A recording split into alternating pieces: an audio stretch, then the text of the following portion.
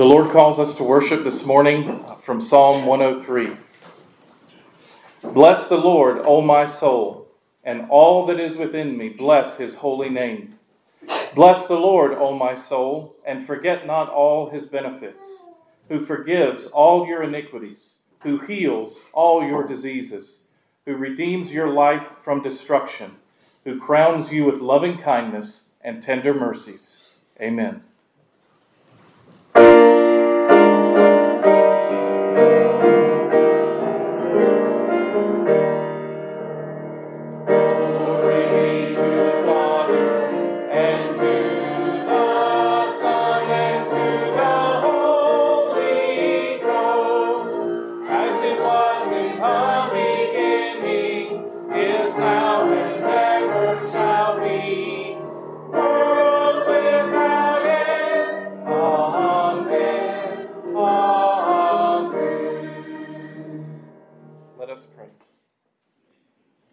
Our Father in heaven, we thank you and we praise you for this Lord's Day that you have given us to worship in your presence, to gather as your people, to lift up songs of praise and adoration and thanksgiving to you.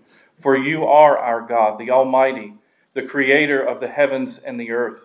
And we thank you that we may gather on this day as we anticipate a new year upcoming, that in it we might walk before you in righteousness and holiness.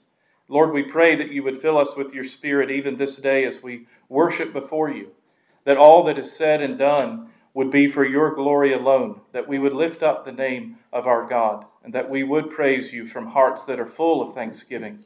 And Lord, we join our hearts together as one voice and also pray the prayer that you taught your disciples to pray, saying out loud, Our Father, who art in heaven, hallowed be thy name. Thy kingdom come, thy will be done, on earth as it is in heaven. Give us this day our daily bread, and forgive us our debts, as we forgive our debtors. And lead us not into temptation, but deliver us from evil. For thine is the kingdom, and the power, and the glory, forever. Amen. This morning for our confession of faith, we're going to recite together the Apostles' Creed. If you'd like to turn there, it's in the green hymnal on page 845. I'm going to ask you as we recite this together, because this is a statement of our faith. Christian, what do you believe? I believe in God the Father Almighty, maker of heaven and earth, and in Jesus Christ, his only Son, our Lord, who was conceived by the Holy Ghost, born of the Virgin Mary, suffered under Pontius Pilate, was crucified, dead, and buried. He descended into hell. The third day he rose again from the dead. He ascended into heaven, and sitteth on the right hand of God the Father Almighty. From thence he shall come to judge the quick and the dead. I believe in the Holy Ghost, the Holy Catholic Church, the communion of saints, the forgiveness of sins, the resurrection of the body, and the life everlasting. Amen. For all who look to the Lord by faith and trust in the Lord Jesus Christ alone for the merit of their forgiveness, hear the assurance of God's pardon of your sins from Psalm 20. May the Lord answer you in the day of trouble. May the name of the God of Jacob defend you. May he send you help from the sanctuary and strengthen you out of Zion. May he remember all your offerings and accept your burnt sacrifice. May he grant you according to your heart's desire and to fulfill your purpose. We will rejoice in your salvation. In the name of our God, we will set up our banners. May the Lord fulfill all your petitions.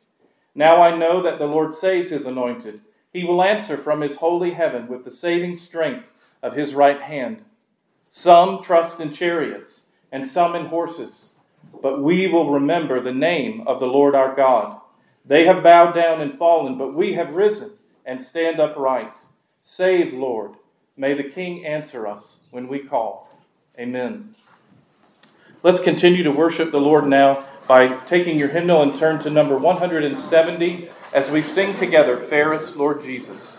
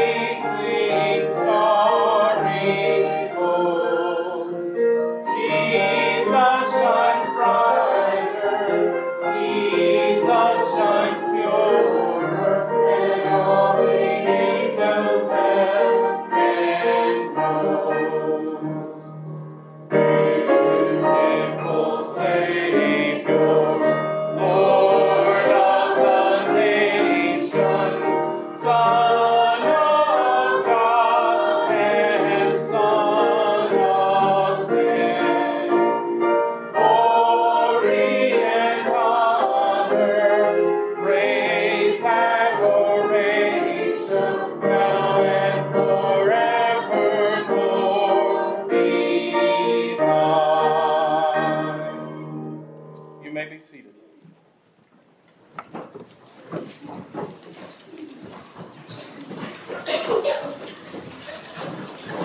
As I mentioned in our announcement time before our service, this morning we are privileged by the Lord in His providence to celebrate the sacrament of baptism. In just a few moments, I'm going to call Jay and Caroline and Anna Payton forward, but I wanted to give just in a few minutes, a very brief review, if you will, of what baptism is, why we practice infant baptism here, what we believe that it signifies and seals, and why it is important and necessary as a means of grace in the life of the church. It was instituted by our Lord Jesus Christ. It is the seal of His covenant of grace to His people and of our engrafting into Christ, our union with Him, the remission of our sins being cleansed by His blood, that we have been regenerated, brought to new life because of Him, that we have been adopted and brought into His family, and have received the gift of eternal life, that we will live forever in the presence of our Savior. The water in baptism represents and signifies the blood of Christ, which takes away our guilt, our original sin and actual sins, and the sanctifying virtue of the Spirit of Christ against the dominion of sin. There is much grace to behold and celebrate and wonder at in this sacrament of baptism. As we baptize with sprinkling or pouring water here at Lebanon, it signifies that we have been cleansed by the blood of Jesus alone, and that only because of the merit of Christ may God's children be forgiven their sins. It's not in the act itself. We don't point to it as a time that we believe Anna Payton is saved today, but we look in faith to the work that God will do. You might consider baptism a naming ceremony where God puts His name upon Anna Payton. It's not something that she decides to do. It's not because her parents have decided to be obedient to the Lord's command that He promises that it will be a means of grace. We believe that this baptism is a way that He puts His name on her and promises His covenant allegiance to her as He does to all of His children. This is a blessed day. It is a wonderful day. It also signifies to Anna Payton the inward grace. Not that we believe in the moment of pouring water that He pours out His grace upon her, but it signifies the inward grace of God's work in the life of His people. What a blessed day that this is, that we get to celebrate with she and with her family. I want to encourage all of you who have been baptized that you would consider your own baptism in this. Your baptism is not just an event that you look back to. It is also something that the Bible says that we are to improve upon, even in our own tradition, in our Reformed faith. We believe that our baptism is to be improved upon. It speaks to us. It's a reminder to us that God has put His name on us, that we belong to Him, that we owe Him all love and honor and worship and obedience, that we are to strive by faith in putting to death the deeds of sin and the work of Satan. So at this time, I'd like to call Jay and Caroline and Anna Payton forward. Please join me up here.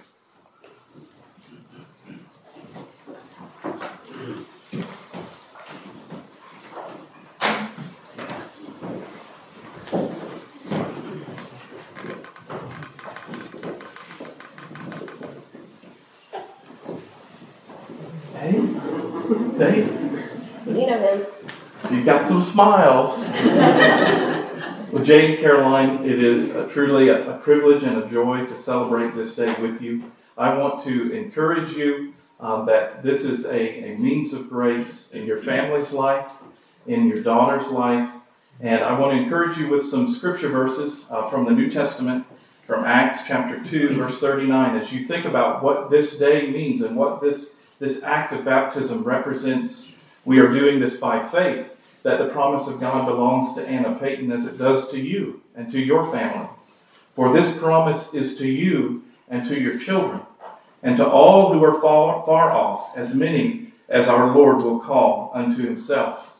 God's promise in the book of Genesis This is his promise to his people, that I will establish my covenant between me and you and your descendants after you and your generations for an everlasting covenant to be your God and to all of your descendants after you. In Acts chapter 16, verse 31, believe on the Lord Jesus Christ and you will be saved, you and your household. So at this time I'm going to ask you some questions. These are solemn vows that they are making before the Lord in your presence. But these are vows that they are making before their Heavenly Father. Jay and Caroline, do you acknowledge your child's need of the cleansing blood of Jesus Christ and the renewing grace of the Holy Spirit? Do you? We do. Jay and Caroline, do you claim God's covenant promises on her behalf? And do you look in faith to the Lord Jesus Christ for her salvation as you do your own? We do. Jay and Caroline, do you now unreservedly dedicate Anna Payton to the Lord and promise in humble reliance upon the divine grace that God gives that you will endeavor to set before her a godly example, that you will pray with and for her, that you will teach her the doctrines of our holy religion, and that you will strive by all the means of God's appointment to bring her up in the nurture and admonition of the Lord? Do you? We do. And now I have a question for you, our congregation, the members of Lebanon Presbyterian Church. This is also your solemn vow before the Lord and before these Christian parents. Do you, the congregation of Lebanon Presbyterian Church, undertake the responsibility of assisting these parents in the Christian nurture of this child, Anna Payton Joyner? Do you? Yes. Let's pray. Father in heaven, we thank you and we praise you for the blessing of this sacrament, for what it signs and seals unto each of your children, and particularly today to Anna Payton Joyner. Lord, I pray that you would bless these waters of baptism. We know that the efficacy of this sign is not in how it is done now, or even in these particular waters, but it is blessed unto us as a means of grace that we would consider and think through all that it means that you have put your name upon us. We lift up to you, Lord, Anna Payton, that this would be a time that she can look back to and say, the Lord chose me. The Lord made me his child, and may it be a blessing to her. And Lord, we do pray for Jay and Caroline that you would give them all the gifts and grace and mercy that they need to raise her to know you, that she would cry out to you at a young age and make profession of faith.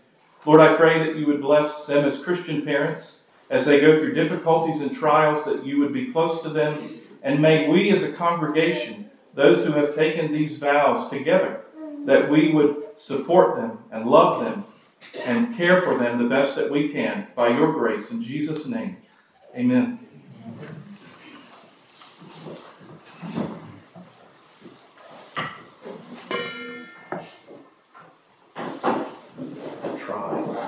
We'll try. So she probably would.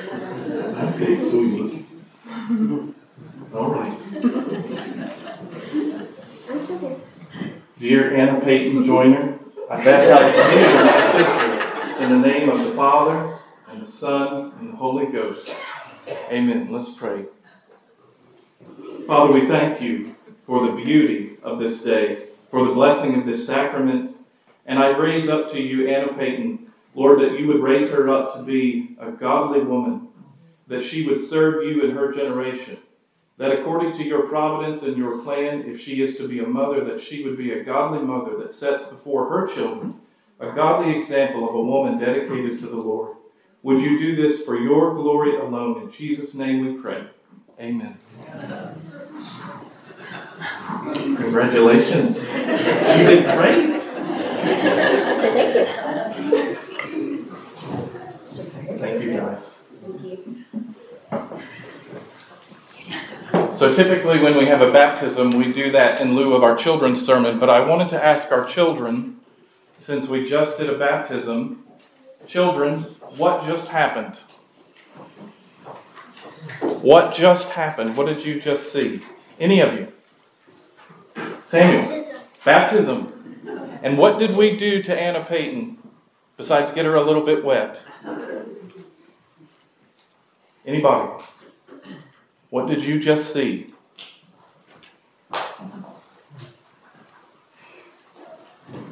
I thought I saw a hand. Adults, what did we just see? Dedication of a child to the Lord, Samuel. Part of the body of Christ. A part of the body of Christ. We participated in this together. May you remember your own baptism today. May you remember the Lord's grace. It wasn't anything magical, was it, children? There weren't fireworks, there weren't flashing lights or smoke.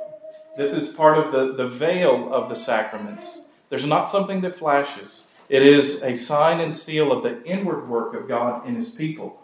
And may you remember that about your own. You might say one day, well, I don't really feel baptized.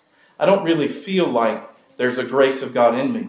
And may the Lord sanctify to you that truth is more than what you feel.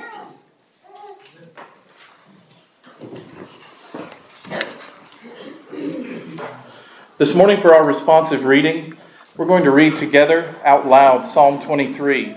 It's on page 791 in your green hymnal. Let's turn there together.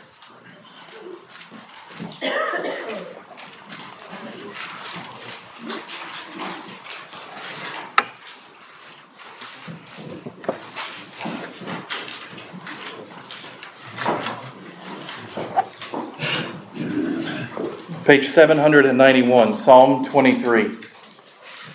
I'll begin with the light portion. Please respond out loud together with the bold. The Lord is my shepherd.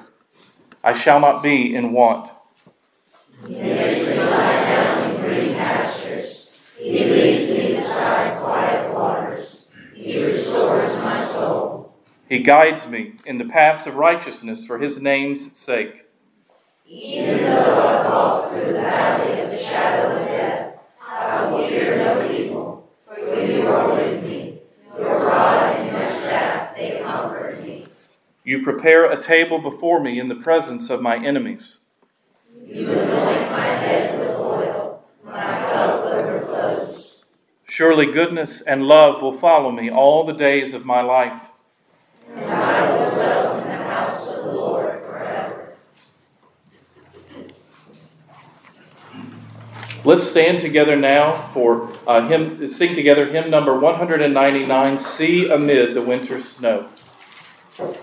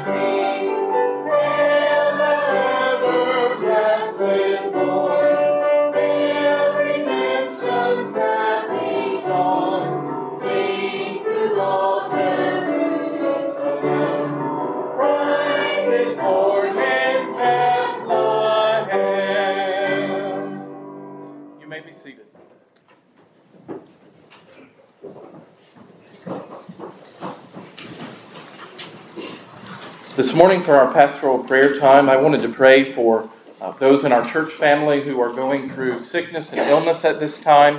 I also wanted to pray for Brennan and Becca McCafferty. They sent a very wonderful update this past week. I wanted to pray for them specifically as they raise their children and as they seek to do the Lord's work in Cambodia, in a different part of the world, in a different place. They're raising children, they're working, they are interacting with other people. They're doing all the things that you do, but they're doing it in a different place. And I wanted to pray for them that the Lord would encourage their hearts, that He would meet their needs, and also for all of our missionaries as they end this year, 2023, that they would look in faith to see the Lord provide for them in the year to come. Let's pray.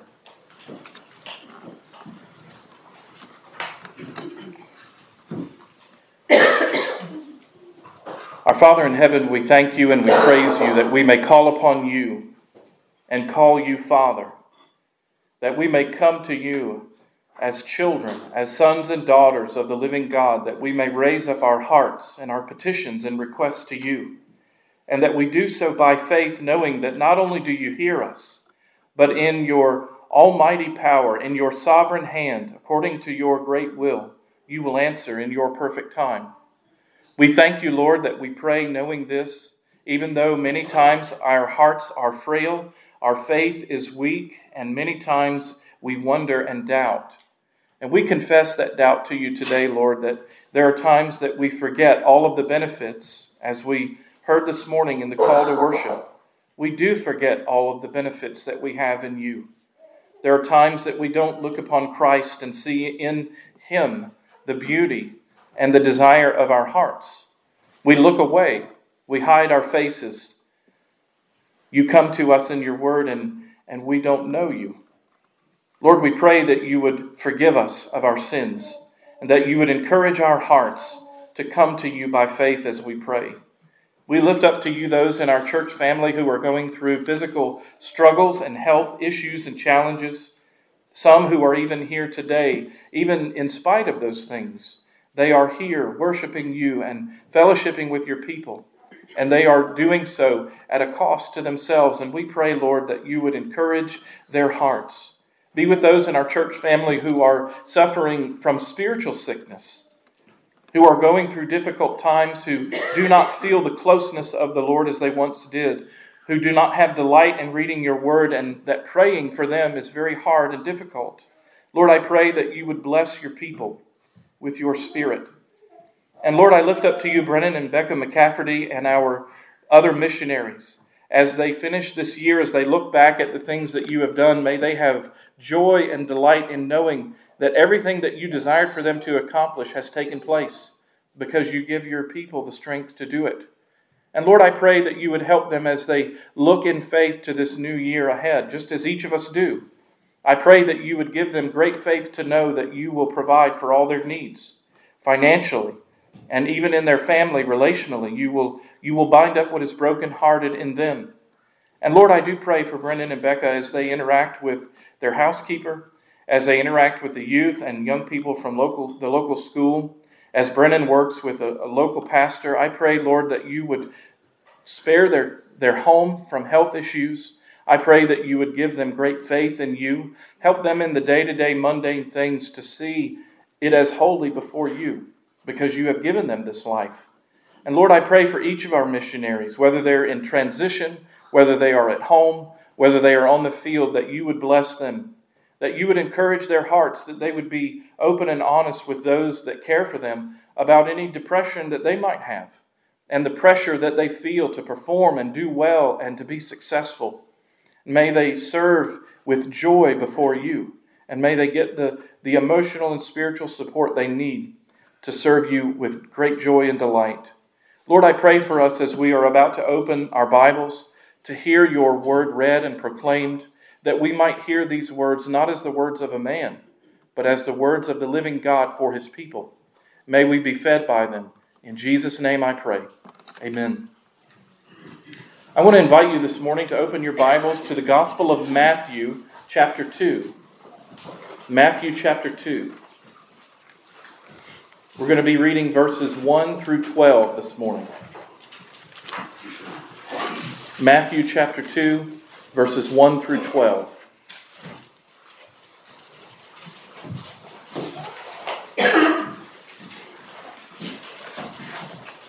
This is the word of the Lord.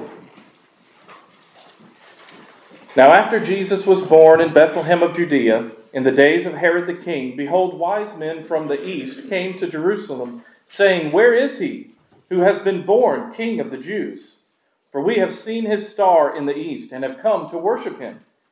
When Herod the king heard this, he was troubled, and all Jerusalem with him.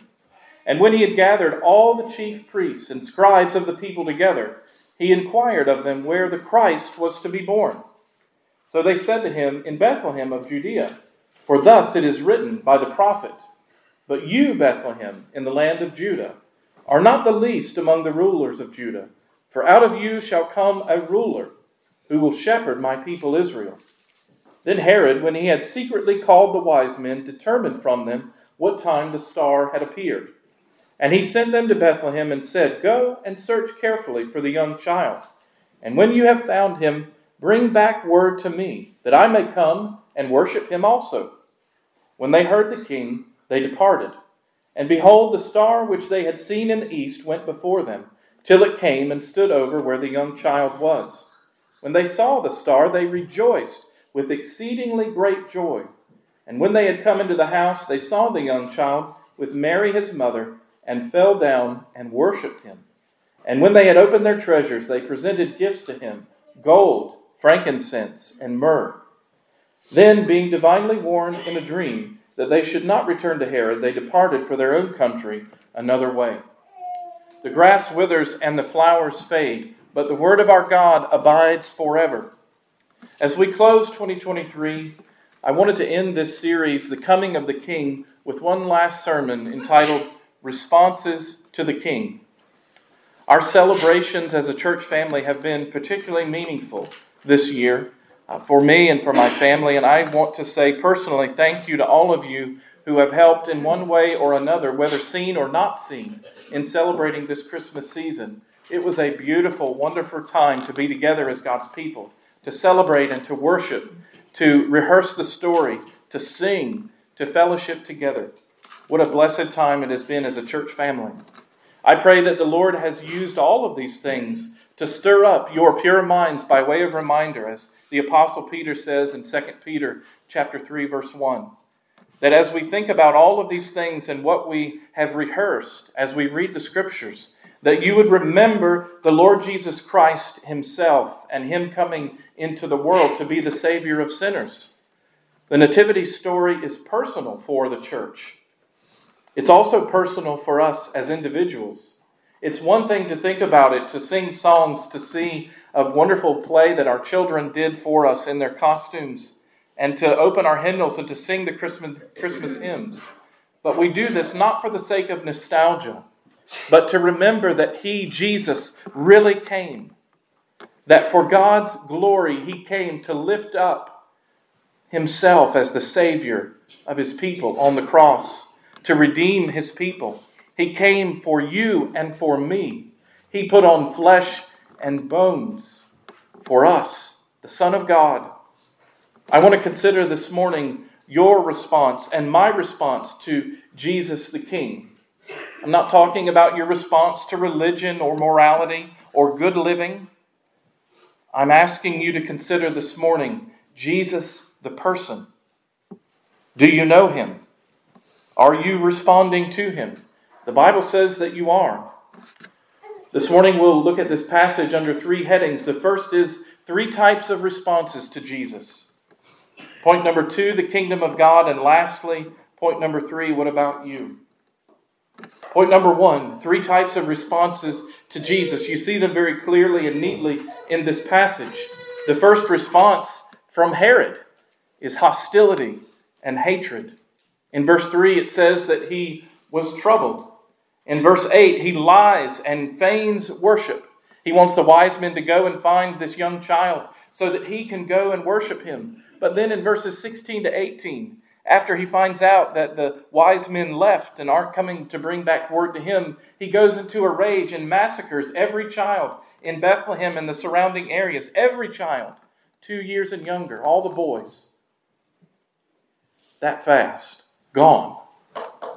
And it said that there was a wailing and a crying in the towns because of the loss of children. Herod was so evil that he even killed his own wife and a couple of his sons because he was so eager to hold on to his power. There was no limit to which he would not go. This is one of the responses to Jesus. Hostility and hatred. How could this baby, be born king? It caused an issue in Herod to rise up, fear. In John chapter 15, verses 18 and 23, Jesus said to his disciples, "If the world hates you, it hated me before it hated you. He who hates me hates my Father also." This is a response to Jesus. We see this very clearly in our world today. There is fear over there being anyone who might have a claim on our life, who would say that there is a God in heaven who has a right to rule your life the way that he desires, who brings about things into your life that aren't always nice and feel good, that things aren't always wonderful, that there might be someone who's in charge of trials and blessings that I owe my worship and my allegiance to. There's something in each of us that rises up. It's a hostility. And that was in Herod. It was hatred. His interest was in self-preservation and power alone. And he flew into a rage when he wasn't in control, when he perceived someone else was in charge. We see another response in this passage. It's pretty clear. There's cold and indifferent hearts in the chief priests and the scribes. In verses 4 to 6, after Herod called them into court and asked them questions, this would have been calling together the Sadducees and the scribes and bringing them together, people who were on different spectrums in the religious world. And he called them into his presence, and they gave him accurate data without any sense of abiding truth in their hearts at all. You might say, well, wait a minute. They got the sword drill right, preacher. They got the verse right. They went to the right one. Micah 5:2. They knew where Jesus, the Messiah, was to be born. Why would you say they got it wrong? You just said they got it right. How could they get it wrong? John chapter 5, verses 37 to 39, Jesus says, "You have neither heard his voice at any time nor seen his form. You do not have his word abiding in you, because whom he sent, him you do not believe. You search the scriptures, for in them you think you have eternal life." I think the scribes and the Pharisees drank up the attention that Herod gave. I imagine they went home that night, they sat around the table, they said, "Wife, children, we were called into Herod's court today. We were asked a question, and you won't believe it. We knew the answer, we came up with it, and even those Sadducees agreed with us. Today was a day of days. We thought we would be important, and we were." They had an elevated sense, I believe, of self-importance here. They were used and dismissed by Herod. He got what he wanted. He wasn't interested in the Christ. He wasn't interested in the Messiah. He needed information, and that's what he got. These people, the scribes and the Pharisees, and think about ourselves. They had the gospel advantage of the word. They knew the exact passage to go to when a question about the Christ came up. But they were entirely unmoved to go and worship. Entirely unmoved to consider maybe this one who has been born in Bethlehem, who I've heard this stir about, maybe he is the king. Maybe he is the Christ.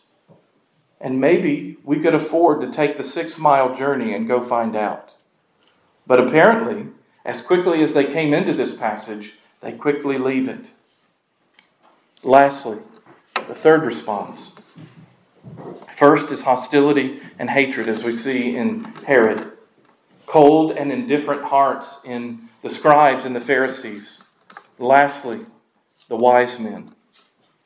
Unbelievably, faith and worship, the third response.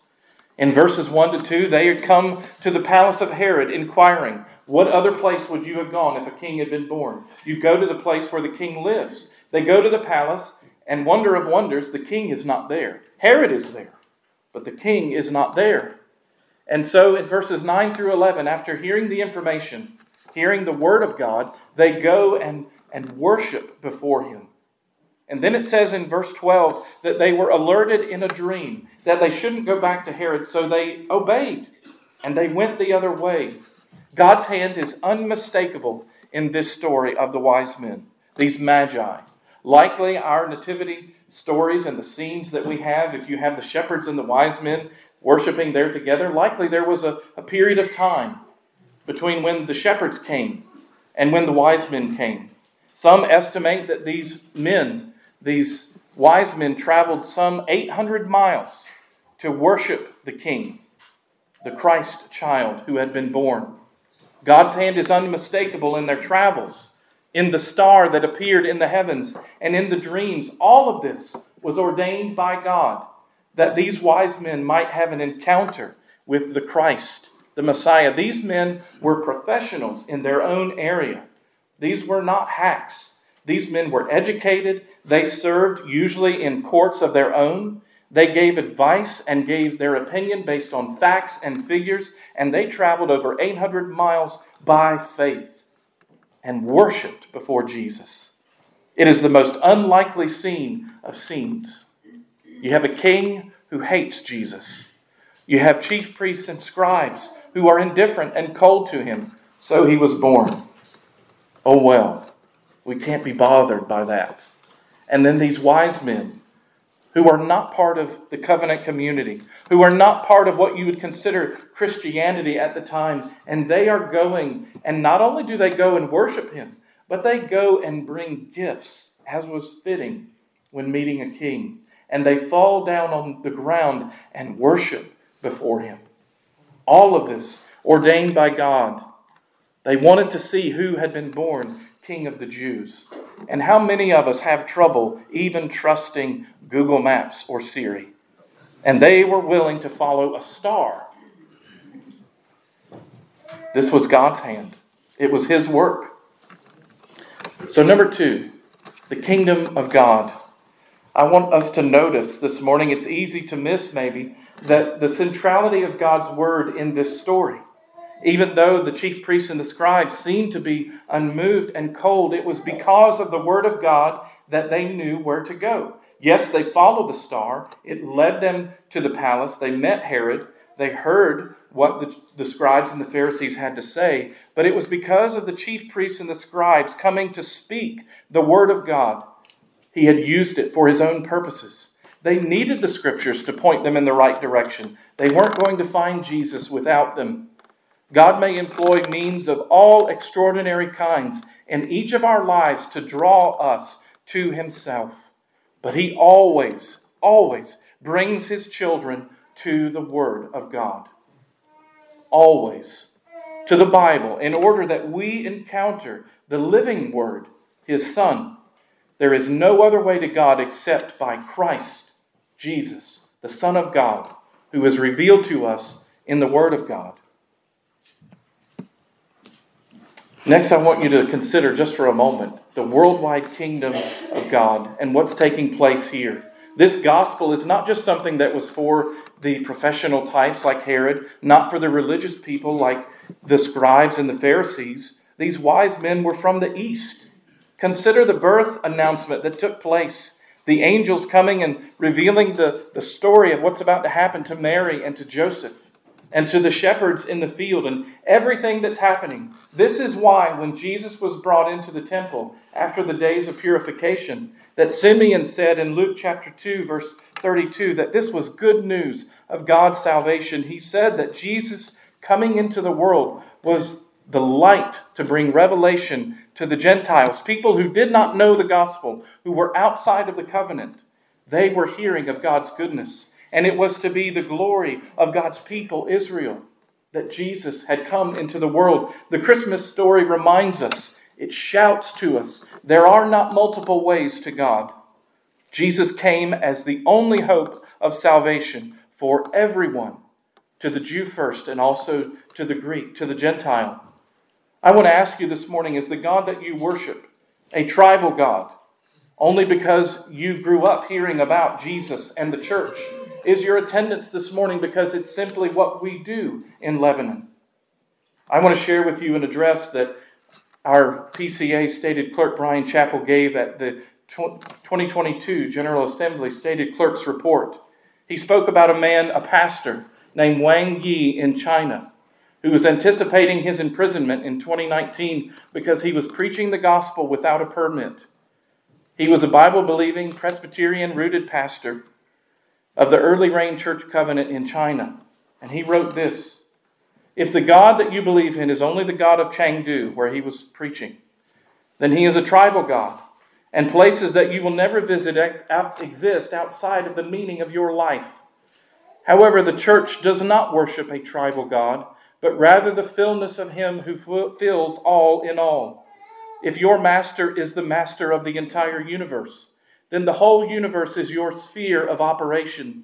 Although you live and move and exist in only one corner of the universe, every part of the world is meaningful for your mission." Dear Christians here at Lebanon, you are participating by faith in God's gospel ministry, not only here and in your homes. As you go in and out of your day, participating in what may be considered to be the mundane tasks of life, we also as a church family are participating in the worldwide spread of the gospel as we support missionaries, as we love one another, as we encourage one another with the gospel. We are encouraging our hearts not to see that our lives and our homes are all that exist, but that there are people around the world who need to hear the gospel. Beloved, do you believe that there are people in Fairfield County, people who live on your street who need to hear the gospel? They need to hear the good news that the Christ child was born, that he came and lived a perfect, sinless life for his people. So you don't have to be perfect. No one expects that you are, and in fact, we all know that you aren't. Jesus came to redeem you from that, to die for the sins of his people, that he might be lifted up for the praise and glory of his heavenly Father. That's the gospel that we hope in. We do not serve a tribal God. We gather as God's people, the church, to lift up worship to the only King, the only one who ever existed. I want to ask you this morning, what about you? Where are you this morning in this story? Likely you don't identify with Herod. Likely you don't hate the church or hate the Lord Jesus Christ. And likely you don't hate those sitting beside you. But I want to ask you, are you overflowing with rejoicing in your heart at this Christmas season, at what it represents, that Jesus came into the world? I want to encourage you, dear believer, if that is you, if this has been a blessed season of remembrance of the Savior, your King, coming into the world, praise the Lord. Wonder at his love, at his condescension to you, to come into this world, to be clothed with humanity, to see what it is to be a man and to die on the cross, a brutal, horrible death, and to rise victoriously over the grave, and is now seated in the heavenlies, having accomplished everything that his Father desired for him to do. If that is you, praise the Lord. I rejoice with you. But if you would say this morning, if I'm honest, I may be a little bit indifferent to Jesus. I'm a little bit indifferent and maybe just living in a bit of unbelief that a baby being born could come into this world, that this story that we talk about, isn't it just something that we do so our children can be occupied for about 4 weeks every year? Maybe I just don't know if I really believe it. I want you to consider it this morning. The Bible says today is the day of salvation. If you are living in unbelief and indifference towards Jesus, the right response, the proper response, the only response, according to the Scriptures, according to Acts 2:38, is that we repent. That we repent of our unbelief. That we repent of being indifferent to Jesus. That we repent of reading his word and walking away, or setting aside prayer or the means of grace, deciding there are more important things to do than worship the living God. Acts 2:38 says, repent, that times of refreshing may come from the Lord. The Bible is saying in those verses that there are no other times of refreshing. We live in a time where people are desperate to quiet the noise, to turn down the volume, to get out away from the racket and the people of bills and everybody's I want. And we are desperate for quiet. And I believe part of that is because we are unwilling as a people to stand before God in the silence. And we need racket, and we need toys, and we need things to do in order to feel important, to carve out and get away from God. C.S. Lewis wrote, if you want to get away and be apart from God, then turn up the volume, fill your schedule, be busy, chase money, chase sex, chase relationships, chase everything else, but do not go to God. What about you this morning? I want to encourage you, dear church, consider God's path in your life. And I don't mean look at the commandments and see all the reasons why you know you're not perfect. You already know that. God's word shows you you're not. But I want to encourage you this morning, dear people of God. Maybe you feel a weight and a sense of guilt. My life isn't just turning out the way that I thought it would. I want to encourage you this morning with some words from Oswald Chambers that you are not the center of your own story.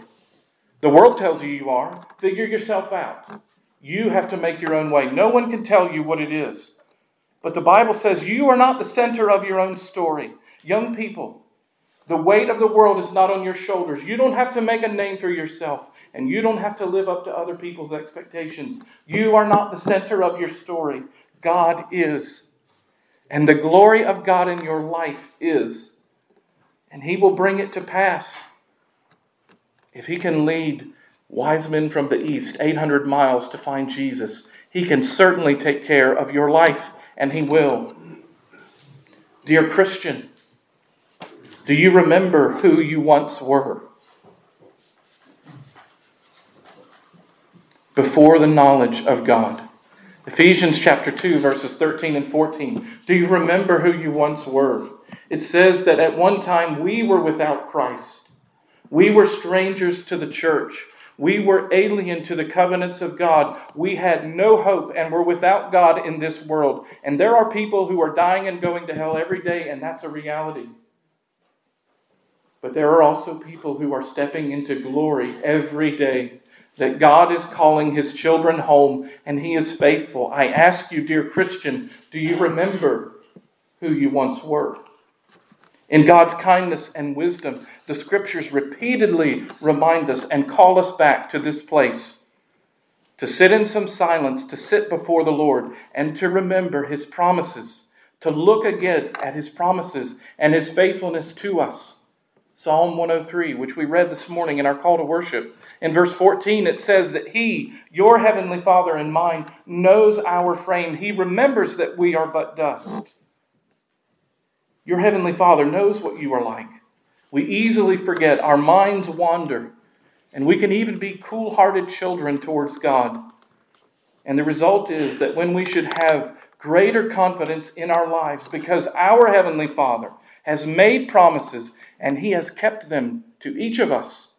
In the course of our lives, think about your life.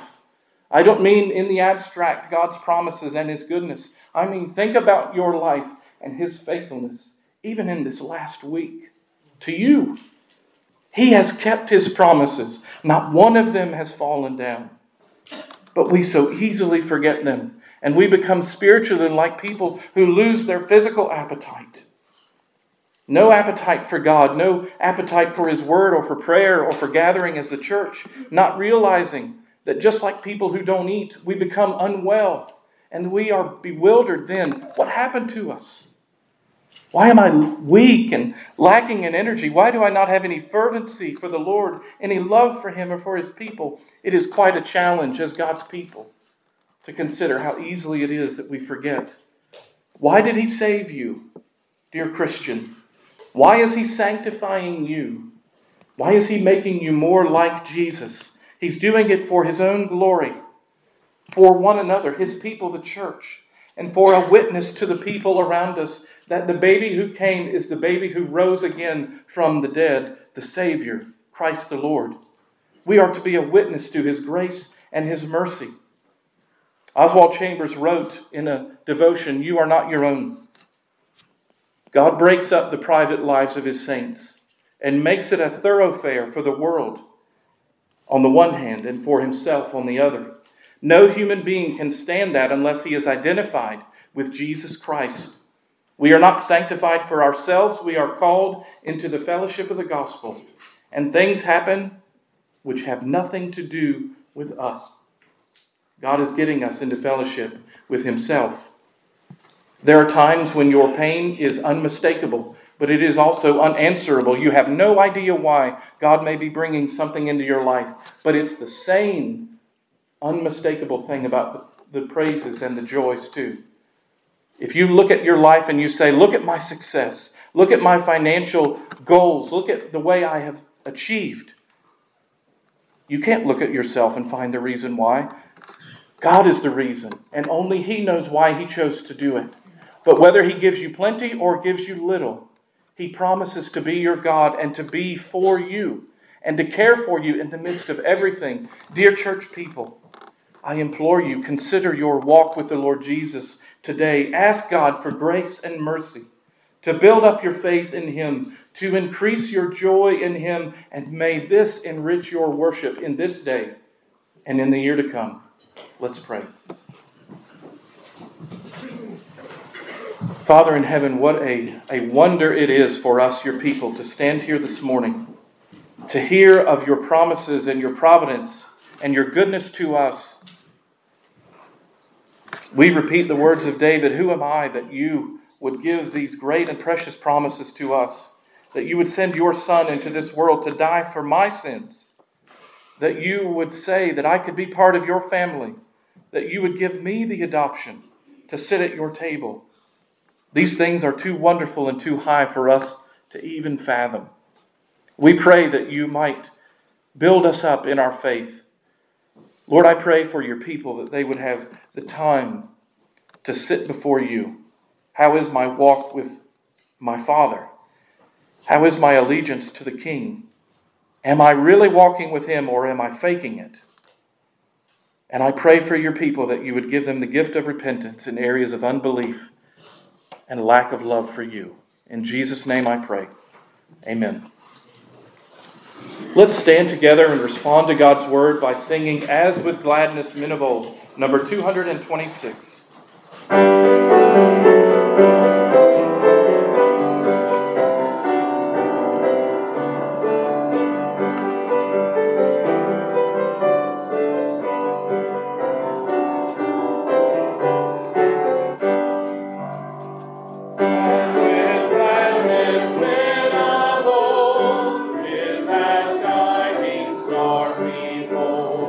As with joy they hail its light, lead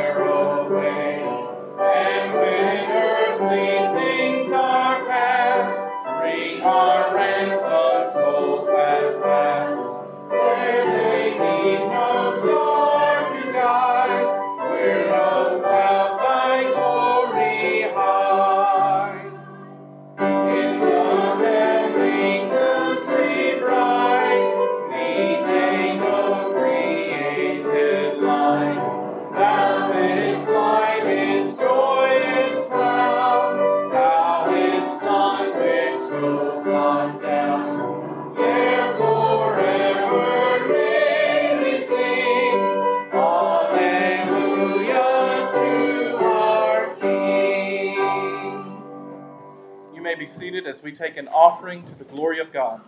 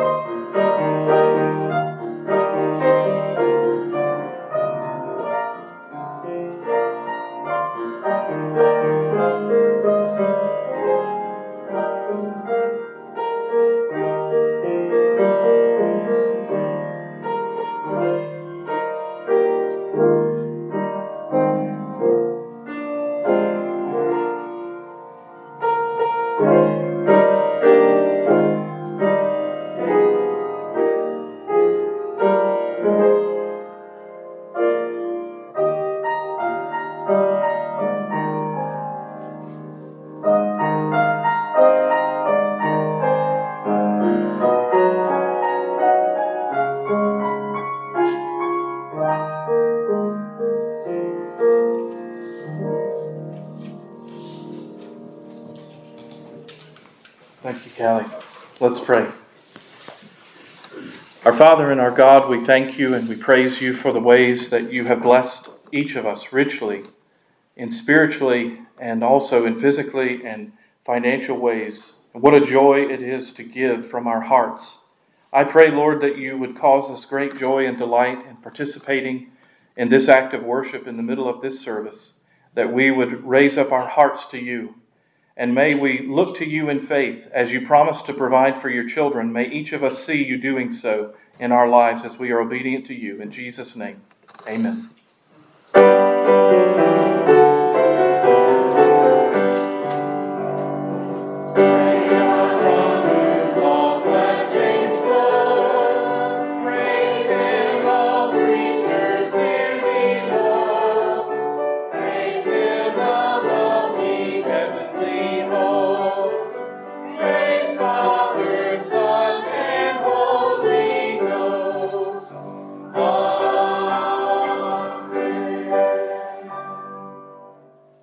Say a brief prayer for our lunch right before the benediction, and I wanted to encourage all of our folks who are staying for lunch, please let those who are older among us go first as a sign of honor and love and appreciation for them. Young people, there will be plenty of food. Don't race in front of them. Let me say a brief prayer of thanks for our lunch.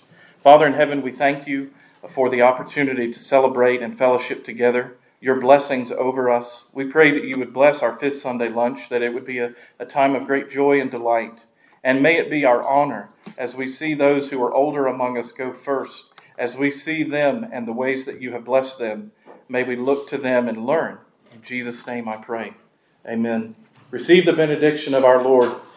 The Lord spoke to Moses and he told Aaron and his sons, "This is the way you shall bless my people. The Lord bless you and keep you. The Lord make his face to shine upon you and be gracious to you. The Lord lift up his countenance upon you and give you peace.